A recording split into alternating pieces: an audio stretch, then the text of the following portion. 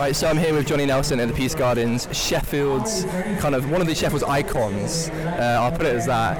How are you feeling for Kell ahead of this fight? You've thrown me there, Sheffield icon. Oh my God, I feel right old now.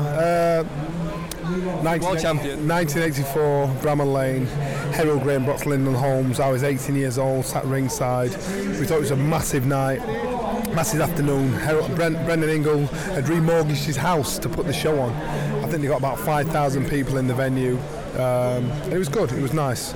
And then roll on 30 odd years, 27,000 people, Bramall Lane, Kell Brook. Shows how far boxing's come, how exciting it is. And it's just a massive occasion. I think if the sun shines, I think Errol Spencer's going to realise what true Yorkshire hospitality is all about. And I'm proud. I'm proud to be involved. I'm proud to be from Sheffield, part of Sheffield history. Sheffield's boxing is kind of booming, especially with Joshua training at EIS and so many other GB fighters around. Do you guys see it as a kind of a future hub of boxing in the UK? Well, look, so far in Sheffield we have produced 6 world champions. Little Sheffield in our gym alone has produced 15 to 16 British champions, 8 European champions.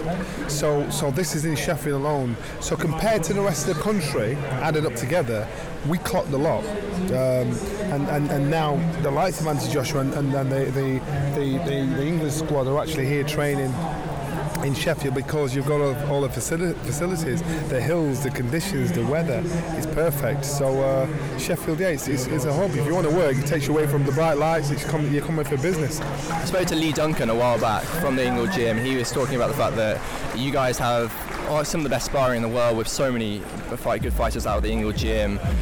Do you still go there often? Do you go there for kind of exercise now, or do you just go to kind of? Yeah, I do. You know, that was my second home. That was my second home in Sheffield, the gym. And even now I go down now and I see the young guys down there and I think to them, look, you boys don't realise how lucky you've got it, how well you've got it. But that gym is synonymous. Brendan Ingle, the boxing in Sheffield has spawned from him. You know, the different trainers, they've all trained with Brendan. The different fighters that have achieved something, they all train with Brendan. And he should be one that, yes, he's right to be an MBE, no, but he's the reason why Sheffield's been so successful. And Sheffield's biggest sports stars are boxers, especially with Jess Ennis, not kind of being that associated with Sheffield anymore. Yeah. Kell is very much, I'm Sheffield born and still live there. Yeah. A question I asked Eddie Hearn earlier, after the 90,000 people booing him at Wembley, I asked him who's less popular, him, Theresa May or Jeremy Corbyn? Or Donald Trump. Listen, Eddie is a cool guy. I'm a big fan of him. And I don't know why they booed him, because these big shows we've had are because of Eddie. And I don't get why they're booing him. Alright, he's a bit of a smart mouth, he's a southerner, Essex boy, but it's banter, that's what he does. And so I think it's probably public banter they're giving him. He's alright, and the public have got to remember, we've had these shows because of Eddie. Eddie's been the one that's, he's been in a position where he's had fighter A and fighter B and he's made them fight each other.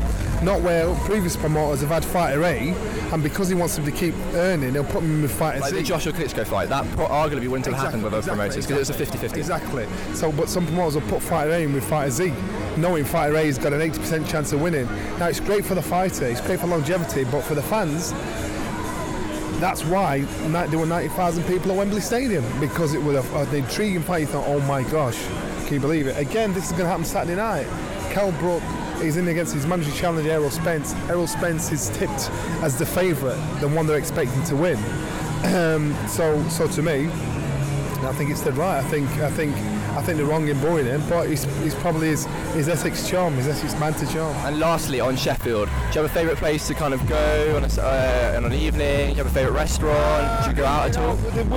Well, you've got Piccolino's there, really nice. Leopold Square, really nice. Places to eat. Ecclesall Road, really nice. Sheffield caters for everybody, students. And this week you'll see Sheffield will be very busy. Ecclesall Road will be, Leopold Square will be, Piccolino's will be. It's just a nice buzz. You can do most things in Sheffield. Right, well, thank you very much. Cheers. You're welcome.